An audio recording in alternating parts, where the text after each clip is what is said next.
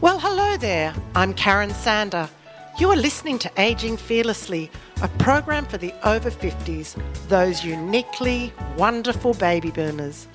My aim is to educate, motivate and inspire you to embrace the exciting journey of life for decades to come. So stay tuned to meet a variety of guests who will share their stories and passions to help us gain insight into the ways to live a happier, healthier life.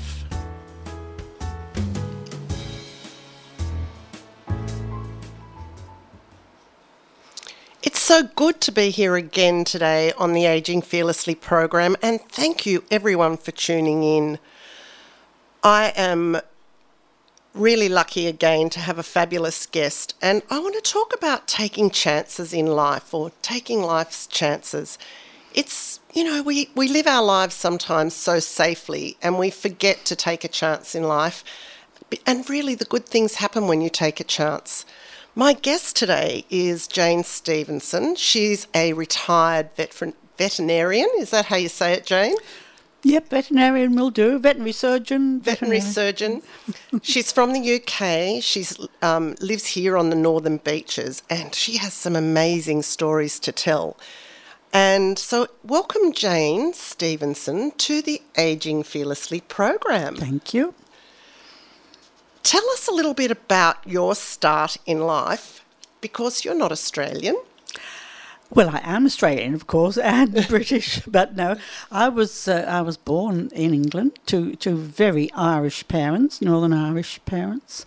I was born before the war started, the Second World War, in 1936, and brought up during the war. We lived quite near Liverpool. So we were fairly close to some of the bombing, which was so exciting for children. I can't imagine it. There must have been an element of scariness, but yeah. Not to us. We didn't think about that at all. It was one day a bomb dropped in a field near us, which missed Liverpool, and it dropped in a field. So that was so exciting to explore this big crater in one of our fields. And I was brought up in the country and have always lived in the countryside till I moved to Sydney, of course. And it was a wonderful childhood because we'd disappear off in the morning in school holidays. We wouldn't come back till night time. Nobody knew or cared really where we were. We played in the streams, and we climbed trees, and we rode bikes and went over the handlebars and cut ourselves, but nobody rushed to us with Band-Aids and antiseptic. We were so free, and I'm so grateful for that. Did you wear a helmet on your bike? Goodness, they hadn't been invented then. I'm just laughing because something I heard recently about Australia is one of the only two countries that wears helmets on bikes. Yes, I heard that too. And apparently the low number of women riders is due to the fact they don't want to spoil their hairdos. Well, I'm always tempted not to wear my helmet on my bike, but then I think about the fine. But, similarly to you, even though I was born in the 50s and am a baby boomer, I can relate my childhood to those times when I left home on my horse at 7 a.m.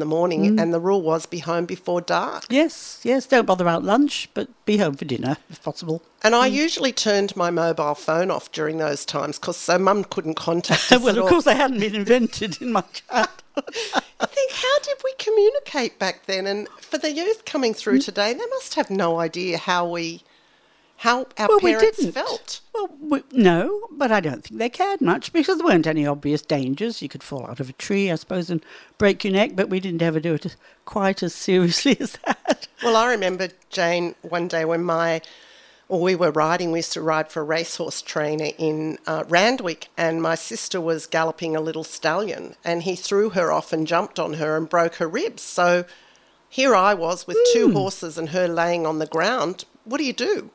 Well, exactly what you do. I mean, I used to gallop my horse all over the countryside, jumping hedges and fences and gates, and never had any serious accidents. But if there had been one, I don't know what would have happened. Well, you didn't even have, I guess, we had landlines when I'm talking about, so you could race to a house nearby and call on a landline. Well, there weren't any houses nearby, it was out in the wilds. I was in Randwick at the bull ring when this happened, but there were houses.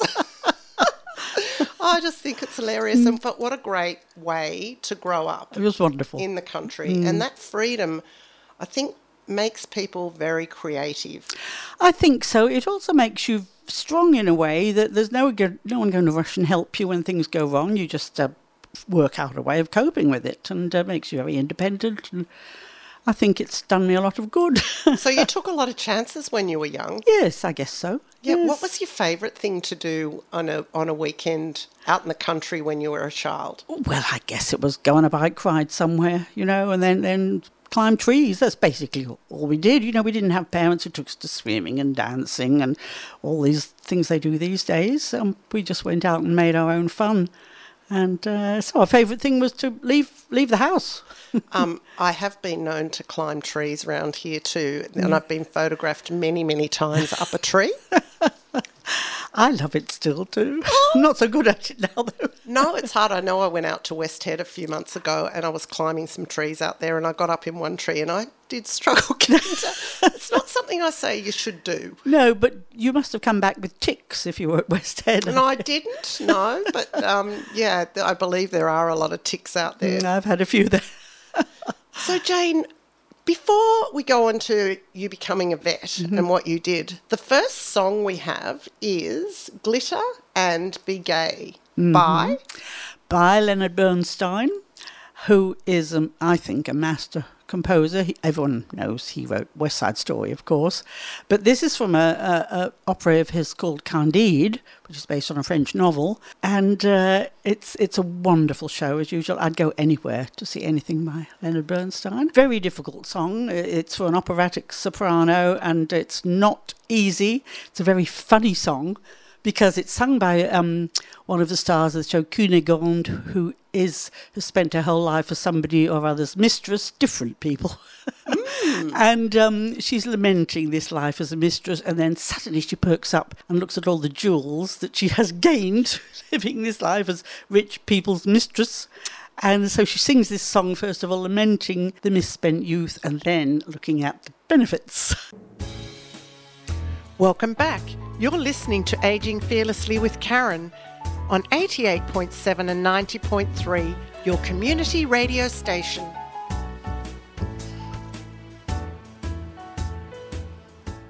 It's a very emotional song, Jane. It's such a funny song. It needs to be seen to get to appreciate it totally. But that was sung by a wonderful, wonderful Australian soprano, Emma Matthews.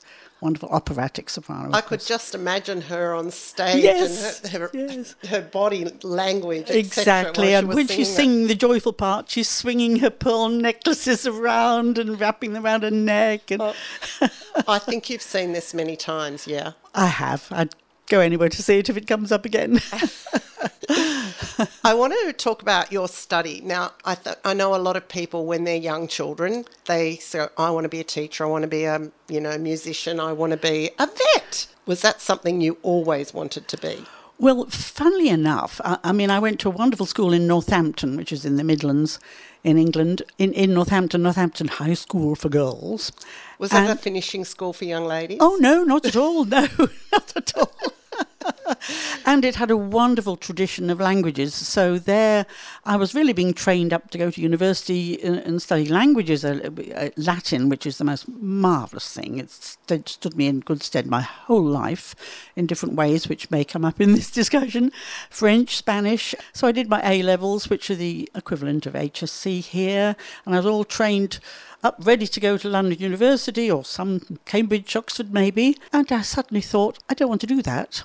I want to be a vet because I'd always ridden horses and galloped about the countryside. And so I went to the teacher, who was the deputy headmistress, very formidable woman, said, I actually think I want to be a vet. And she burst out laughing in my face. She couldn't believe what I was saying. From linguist to vet. Exactly, yes. So anyway, that was my decision. And I got into the Royal Veterinary College in London, and I suppose you could say the rest is history. Well, what year was that? It was 50. I graduated in 1962, so it was 56 because it was a 6-year course. Okay, that was the year I was born. Really? Oh, very good year. We got TV in Australia that year. Oh, yes. We didn't have it, of course, then in England, but eventually it came. Yeah, so Well, that's fascinating, such a shift. But when I look at your obsessions in life, there's a lot of obsessions like to do with sport, horse riding, etc. So bushwalking, abseiling, gardening. So that fits in your love of horses. I think that, yes, and not just horses, just natural history generally in the countryside. I imagined, and I was right, that it would be a job which took me out into the country a lot, because I was in practice in various rural parts of England. And I think, yes, I think I'd always been thinking about it. So what I didn't say was that I did go and work for the local veterinary surgeon in the holidays, just voluntary work. Yeah. And that really cemented my desire. I loved the work, and I've loved it ever since. And large animals. Do you like working with large animals? I do. But and when you first go into practice, you usually work with both. You do in Britain anyway, and particularly out in the country. So I did both. But I love surgery, very keen on surgery, and sewing and needlework, I might say. Oh. Go together rather in some ways. You've got to be a little bit creative, don't you? You have to be creative. And so in the end, I graduated towards just small animal, domestic animal work. And I loved it because there's lots of surgery. It's a fabulous job. Anyone who's wondering whether their child should become a veterinary surgeon or not, do it, because you can get a job anywhere in the world, and you never know what's going to walk into that door, through that door next. And you're also working really with families who love these animals. Absolutely. You're working with people as well, and it's sometimes very moving and very sad. Sometimes there's great joy, but you're helping people as well as the animals, and I love that about it. While we're talking about becoming a vet, what's your thoughts on education? Well, to me, it's one of the most important things in the world, but I don't necessarily mean just formal education. I think people bringing up children are so responsible for their education from the day they come out of the womb. In fact, before that, because my family is all very musical, and I know I was learning singing and piano and cello while I was expecting them all. I've got 4 children, and I know that sound waves pass through fluid, and I think babies in the womb are very sensitive to sound, and I think the education begins there, hearing, talking, and particularly music, and my children were all brought up that way. So I think preschool education is vitally important. When do you think we should stop learning? Well, of course, the obvious answer to me is never. I mean, I'm learning all the time, learning all the time with the different jobs I do. Yes, yeah. People talk about lifelong learning these days, and the benefits of lifelong learning. Yes, enormous benefits. And I think it's also very good as an example. I mean, I have grandchildren, and the fact that I'm so fascinated in learning more, particularly about plants and animals and etc. and fishes, because I love snorkeling, I think it brushes off on them, and they're fascinated by it too. I think it's good for young people to see that adults can have an obsession, which I tend to have had a lot of. No, there's only a few here. I'm counting at least 15. Including natural history, botany, gardening, snorkeling, bushwalking, abseiling, theatre. There's so many. Yes, music, of course, is one of the big ones. Yeah. So we have so much to talk about. I want to jump forward from being a vet in the UK to taking a leap or sailing over the ocean and being in Australia. Fill that gap for me, please. Well, when I graduated, go back further. All my life I've been fascinated by maps, and I used to sit as quite a little girl with the atlas open, poring over these faraway places with the marvellous names. And funnily enough, I noticed my little granddaughter, who's now 6, has spent her childhood like that too. And the place I always alighted on was Australia. It looked so big and vast and empty. I thought, the wide open spaces, I'd love to go there. So anyway, I graduated, I went into general practice, and I had earned enough money to actually go, and I thought, why not? So what I did was I booked a ticket on a 12-passenger cargo ship from Liverpool, and I still say that's probably one of the best things I've ever done in my life, because I got on this ship, and there were only 12 passengers. we went through the Suez Canal and all over the place and came down eventually to Hong Kong. And I had to get off there because that ship turned around and went back to Liverpool again. Yeah. But, of course, the wonderful thing about cargo ships, particularly little ones like this, which was 4,000 tons, I think, it stops in all these tiny little towns and little ports that you'd never see otherwise on a big liner.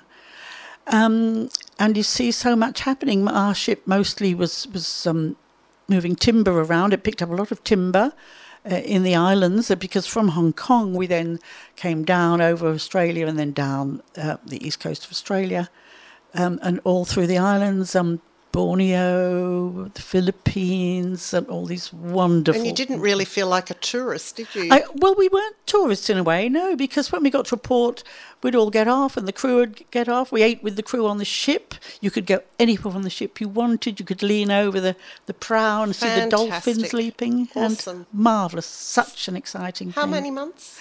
2.5 months it took altogether. A lot of reading while you were on there?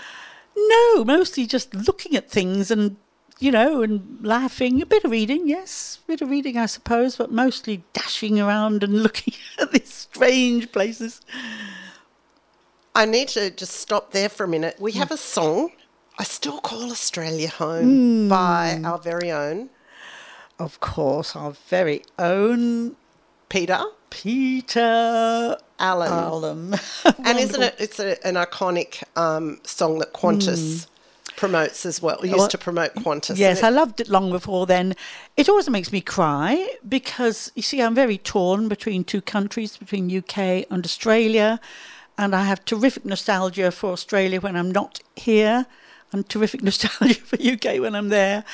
But it ends up, I still call Australia home, and pardon me if I cry, I'll try and do it quietly. Well, I'll turn your mic off so no one can hear you. You can cry all you like. I still call Australia home. Welcome back to 88.7 and 90.3, your community radio station. You are listening to Aging Fearlessly with Karen. Please go to Facebook and like the page Aging Fearlessly.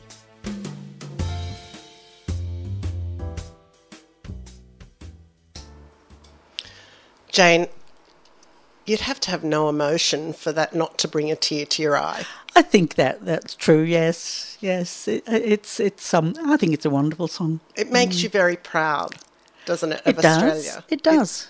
It's a beautiful song. The words and the lyrics and the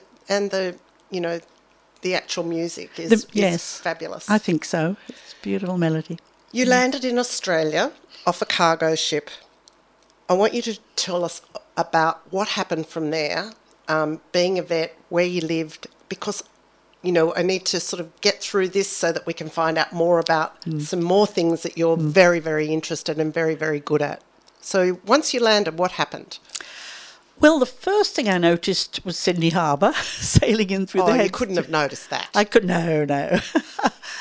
Absolutely gobsmackingly beautiful. I'd never seen anything like it. Full of yachts and sailing dinghies and ferries and cargo ships like mine and liners. Did you pinch yourself?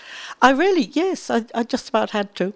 I was very lucky. My parents, who were Irish, had some very dear Irish friends who lived in Sydney. They met me from the boat and they took me to live with them in their house in Greenwich, which is also on the harbour, and which was lovely. And I lived there until I found a place to live. But the first thing I had to do, of course, was find some work. And so it's very easy being a vet, particularly a London graduated one. It's recognised all over the world, the degree. So I did a lot of locums. And, when vets go away, they need someone to look after their practice and do the work. So that's what I did. Very easy to find work. I kept thinking about these sailing boats. Yes. I can see another obsession coming out here. You are quite right. I thought, I've got to be in this. So I looked in the paper, the Sydney Morning Herald, at the advertisements. I saw there was a little sailing boat called a Heron, which is interesting because Heron is my maiden name. That was my name at the time. For sale in Hurstville. And so a friend of mine who I'd met through work took me out to see this. I thought, I might even get that. It's very cheap, little beautiful little boat though. And I bought it, and I was living in Cremorne by then, Cremorne Point, and I had to, I thought I'm going to join a sailing club. I joined Balmoral Sailing Club. Beautiful area to join a sailing club. Amazing. Yeah. Now, one of the stipulations of belonging to a sailing club is you have to race. Oh. Well, I'd never learned sailing in my life. And the only times I'd taken a boat out, I got into terrible trouble. Well, you've got to race. So I had to do it. So I bought some books and learnt about it, and learnt a lot about the physics, which is very important. And became actually quite good at dinghy sailing. Wow. It was rather funny. Jane Heron with the boat that's a heron. So that was what I did for the next 4 years that I lived in Sydney before I was snaffled away to Bathurst by my future husband. Oh, well, I did a lot of outrigging around Balmoral in the 90s. Yes, I spent a lot of time steering for Sydney Outrigger and loved being around there on the water. Yes. So you met a man and he took you to Bathurst. Yes. What I didn't say, maybe should have just snipped in there, was that when I was in practice, I began to think, I don't really know anything. I feel as if I don't know anything. I better. So I went to Sydney University Veterinary School. I rang them up and said, are there any jobs going? And they said, we're a bit desperate for a lecturer in anatomy, veterinary anatomy, lecturer in veterinary pathology. Why don't you come along and have an interview? Because you don't do it like that these days. So I went along to the veterinary school and met the anatomy people and the pathology people, and I liked the anatomy people better, so I took the anatomy job. Oh, wow. Which was amazing to walk into a lectureship like that in 1962. How long were you lecturing at the uni? Well, at that stage, I mean, I've done it since then, but that was a 4-year stint till I met a Bathurst boy. So that brings up another question. So you were lecturing in anatomy? In veterinary anatomy, yes. That must have been interesting. It was fascinating because, it's a cliche, but the best way to learn a subject is to teach it. I was going to say improve your skills. Absolutely marvellous. I loved it. So I learned so much and studied so hard to try and keep a step ahead of the students. And you actually then met a lot of the future vets. Oh, yes, around an Australia. awful lot around that I know. I can say, oh, yes, I taught that Wow. person. We were mostly men because, when I was at university, there were 6 women and 70 men. Now it's the other way round. And when I was lecturing at Sydney, it was mostly men as well, nearly all men. Where did you meet your husband? Well, I don't want to make it a very long story, but I made a great friend in the veterinary profession called Joan Cater, who was a veterinary research worker, and we became firm friends, and we were both on the committee of the Australian Veterinary Association together. And I was living alone then, and her family had a farm out near Rockley, which is out west of Bathurst, south of Bathurst, really west, very cold place. And she said, how about coming and having Christmas with our family? I thought, lovely. How nice.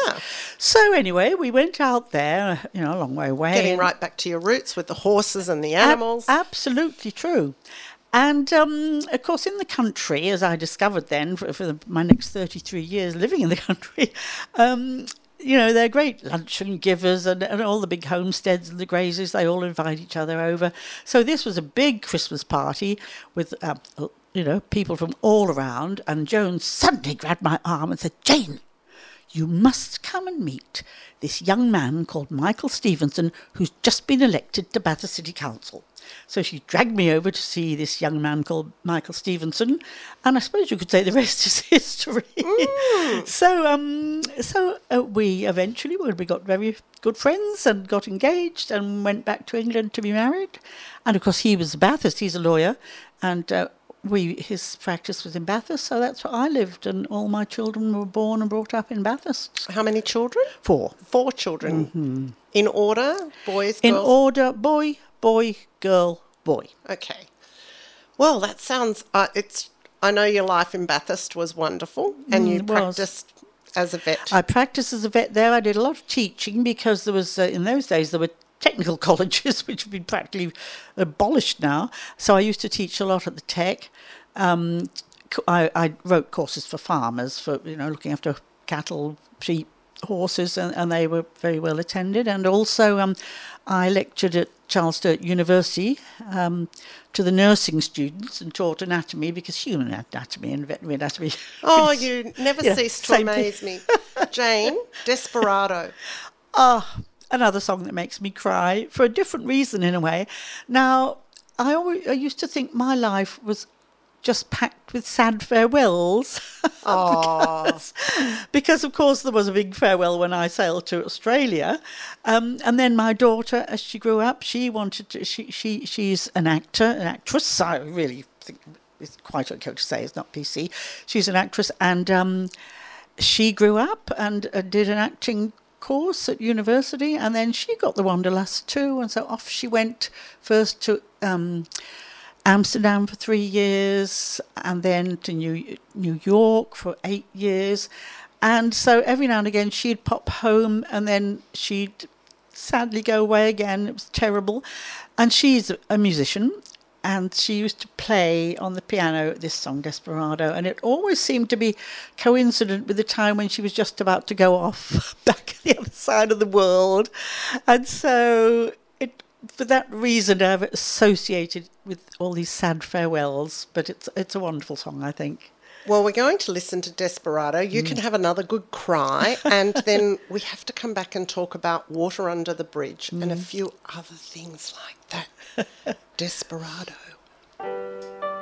Welcome back. You're listening to 88.7 and 90.3, your community radio station. To find out more, go to the website rnb.org.au. Jane, could you pass me that box of tissues, please? Yes. I thought that was beautifully sung, and the singer was South Korean. Yes. I'm afraid I forget his name. Oh, you may have it written down. No, I don't have it here with me, but I looked it up. Jim Baum. But Bum is the surname. Yes, a beautiful yes. singer. Yes, lovely. Yeah. Jane, Water Under the Bridge. We've discussed that on the way here today. I guess Water Under the Bridge has become my philosophy of life. It never used to be. Really what it means is what's done is done. Let it go. No regrets. No regrets. No regrets. Non, je ne regrette rien, as Edith Piaf said. Beautiful. But it's true. I think whatever happens to you makes you grow in some way or another, as long as you let it. I don't do bitterness. And, there have been some nasty things happen to me at times. I mean, my mother became an alcoholic, which was terrible for the family, of course. My marriage eventually we parted, although I'd like to say that my husband and I, who now lives in Brisbane, are terrific friends, because he's a gorgeous man. And things like this. And I say, well, look, if something bad's happened, let it go. It's water under the bridge. It's what happens from now on that matters. And you are the person who's in control of what happens from now on. You can put that out of your mind, or you can dwell on it. Yeah, no one else can do it for you. No one else can do it for you. I went through a phase in my life where I was full of bitterness about various things that had happened, and my mind was in turmoil, and it nearly destroyed me. And I gradually learned through various ways, well, just one way really, that I can put this out of my mind and get in control of my own mind again. And that's what I did. And now that's my philosophy. So I say this to people, let it go. Frozen, another good song. That ruminating over things over and over again, running it through your mind. The mouse on the mouse wheel gets none of us anywhere. No, exactly. And worse than that, it drives us into the ground. Yep. It's terrible. I think that's a very, very good lesson to learn. Your obsessions, how have they shaped you? Oh, isn't that interesting? One of my early obsessions while I was at university was diving, and I don't mean scuba diving. I mean diving off high diving boards. How high? Oh, well, 10 metres is the standard high one. I'd go feet first. Yes. That's worse, actually. Oh. You can see. And of course, what that and all my other obsessions have done is they've made me so aware and so sensitive to these things when other people do them. For example, I love watching people dive now, and because I know how it feels. I learnt the cello, started in middle age, and although I never got anywhere, you don't take up the cello in middle age and become brilliant. But of course, it makes me appreciate wonderful cello playing, and I played in the orchestra in Bathurst, and it makes me appreciate orchestral work. So all these obsessions have led me to appreciate life more and more and more and more. Yeah, and sometimes some of these things are so difficult to learn. I know when I wrote my book, now I appreciate, well, my book isn't a novel, but for someone to write a novel, I know how difficult it is to write a book, a wellness book. Yes. But to write a novel and develop characters, I go, that must be so hard. I know, because my children keep telling me, Mum, you've got to write your life story. But I think it's too hard. Yeah. And you've tried abseiling? Oh, lovely. Love it. Marvellous, exciting. I've done some big abseils. Mount Banks is 500 metres in the Blue Mountains. I've done that twice now. It's 12 abseils, one at a time, down to the bottom. And some beautiful canyoning is the most exciting activity you can do. So I've done some big canyons. They're they've all gone out of my head all of a sudden. But doesn't matter. You also talk about cycling, because you still love cycling. Mountain biking. It's mountain biking, really, I love. Yes, because that gets you out into the wild as well. And you're only 80...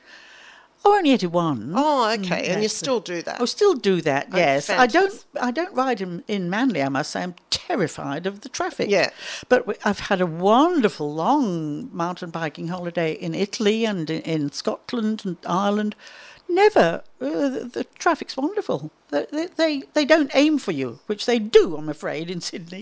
Well, I want to go to this last song now because I still want to talk about what you're currently doing. So you're going to have to add the last bits. Come Back, Paddy Riley, to Bally James Duff. Yet another song that makes me cry.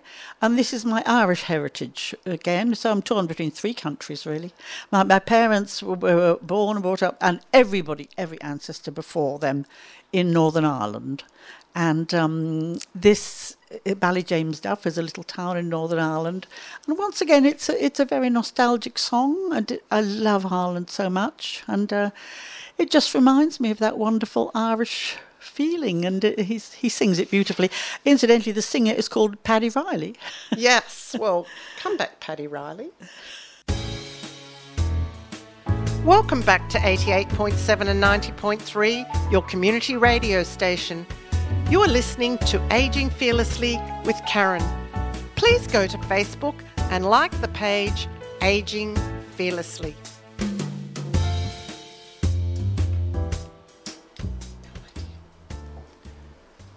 Jane, you see yourself as productive and useful still? Yes, I think so. I do.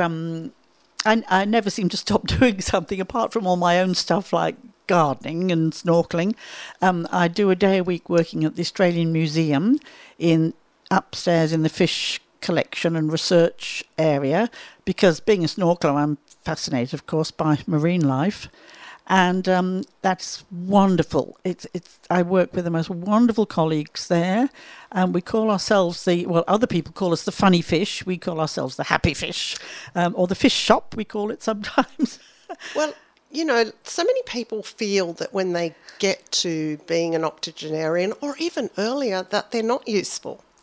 Yes, I think that's a bit silly. I mean, I've had 80 years' experience of something. Some of it's good, some of it's bad, but all experience takes you through life's journey, and you build on it. And I think I'm pretty useful there. I do a lot of work there, and I learn an enormous amount. And that's lovely. And because my other obsession is gardening, and I'm in a gardening team which is called Easy Care Gardening, and we go all up and down the northern beaches doing makeovers on gardens for old and infirm people who can't look after their gardens anymore, and that's wonderful. I love that. Oh, and the love of gardening. I mean, my dad was a gardener, and I was never into gardening till about 10 years ago, and suddenly I discovered there's a lot of things out here that I enjoy doing. And Yes. plants are amazing. Oh, and plants. helping them grow. Helping them grow and propagating, and they're so forgiving. You can do. I mean, I belong to the lawnmower school of pruners, as I Ooh. call it. The lawnmower school of pruners. Meaning, if something needs pruning, well, you might as well prune it really well, and the plant springs back as better than new. You have to be a bit careful with some things, but it's amazing. You can't do that with animals. You can't keep cutting off bits and pieces and expecting them to improve. No, I'm sure you didn't do that in your days. No. Maybe in the university you cut off bits and pieces. Oh, we definitely did a lot of that, yes. I know one day when you and I were talking about that, I was sort of like, oh my goodness, how do you go through that sort of, but how do students learn without that? Yes, and unfortunately, and the medical schools, I think, have abolished human dissection, and I think a lot of the veterinary schools have now, and there's no other way to understand what's going on than cut it open and search it out for yourself. And of course, form and function are tightly associated with each other. So when you're learning about the form, you're also, and the structure, you're learning about the function too. And I don't see how you can learn the function well if you don't understand the form. Yeah.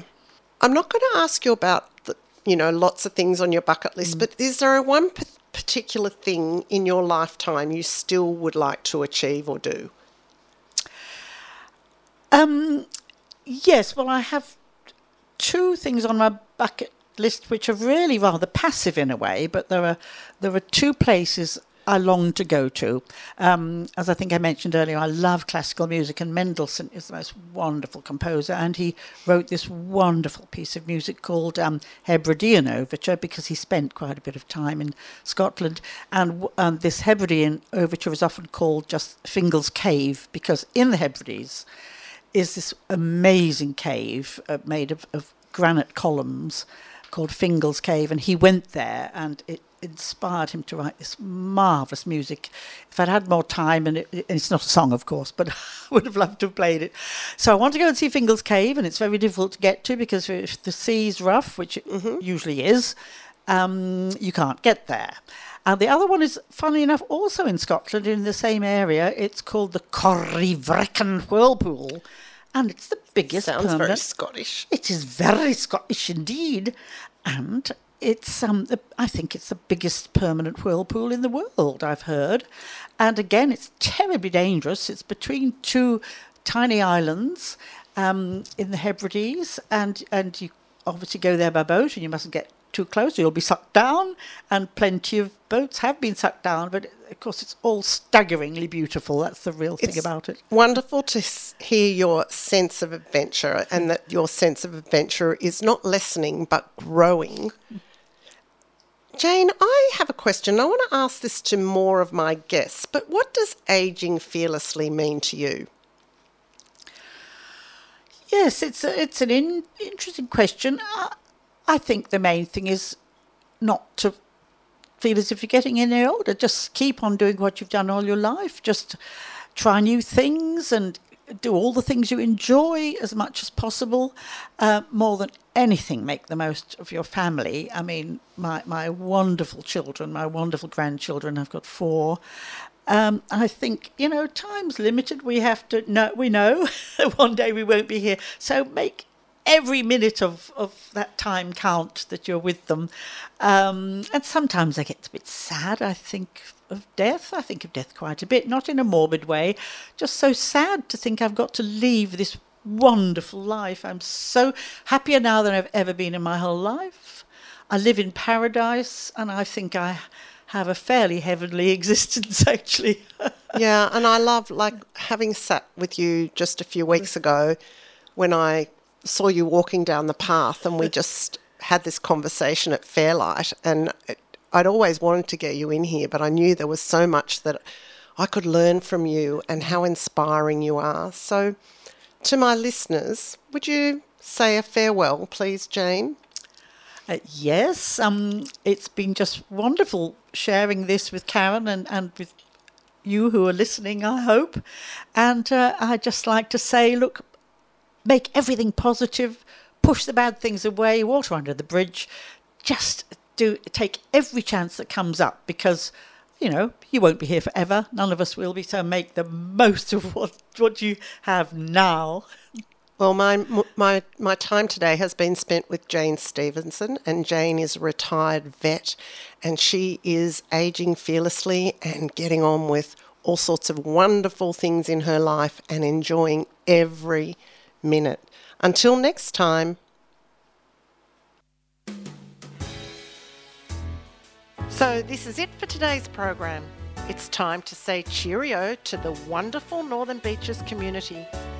Join me next week for another episode of Aging Fearlessly.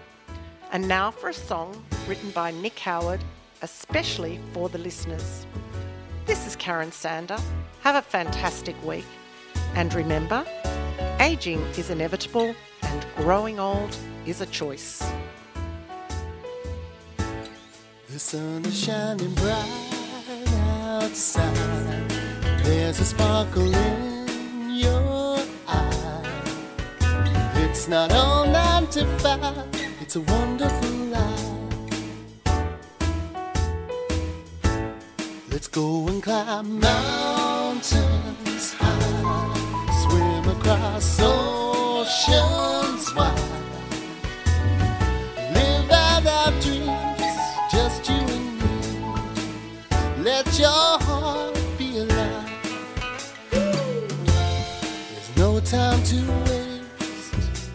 Gotta go get the most out of time.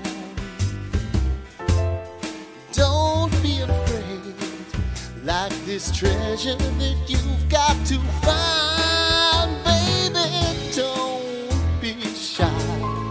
Let's go and take that ride. Taste the sweet and the spice, and everything nice. Let your heart be alive. Baby, just let your heart come alive. Honey, let your heart be alive.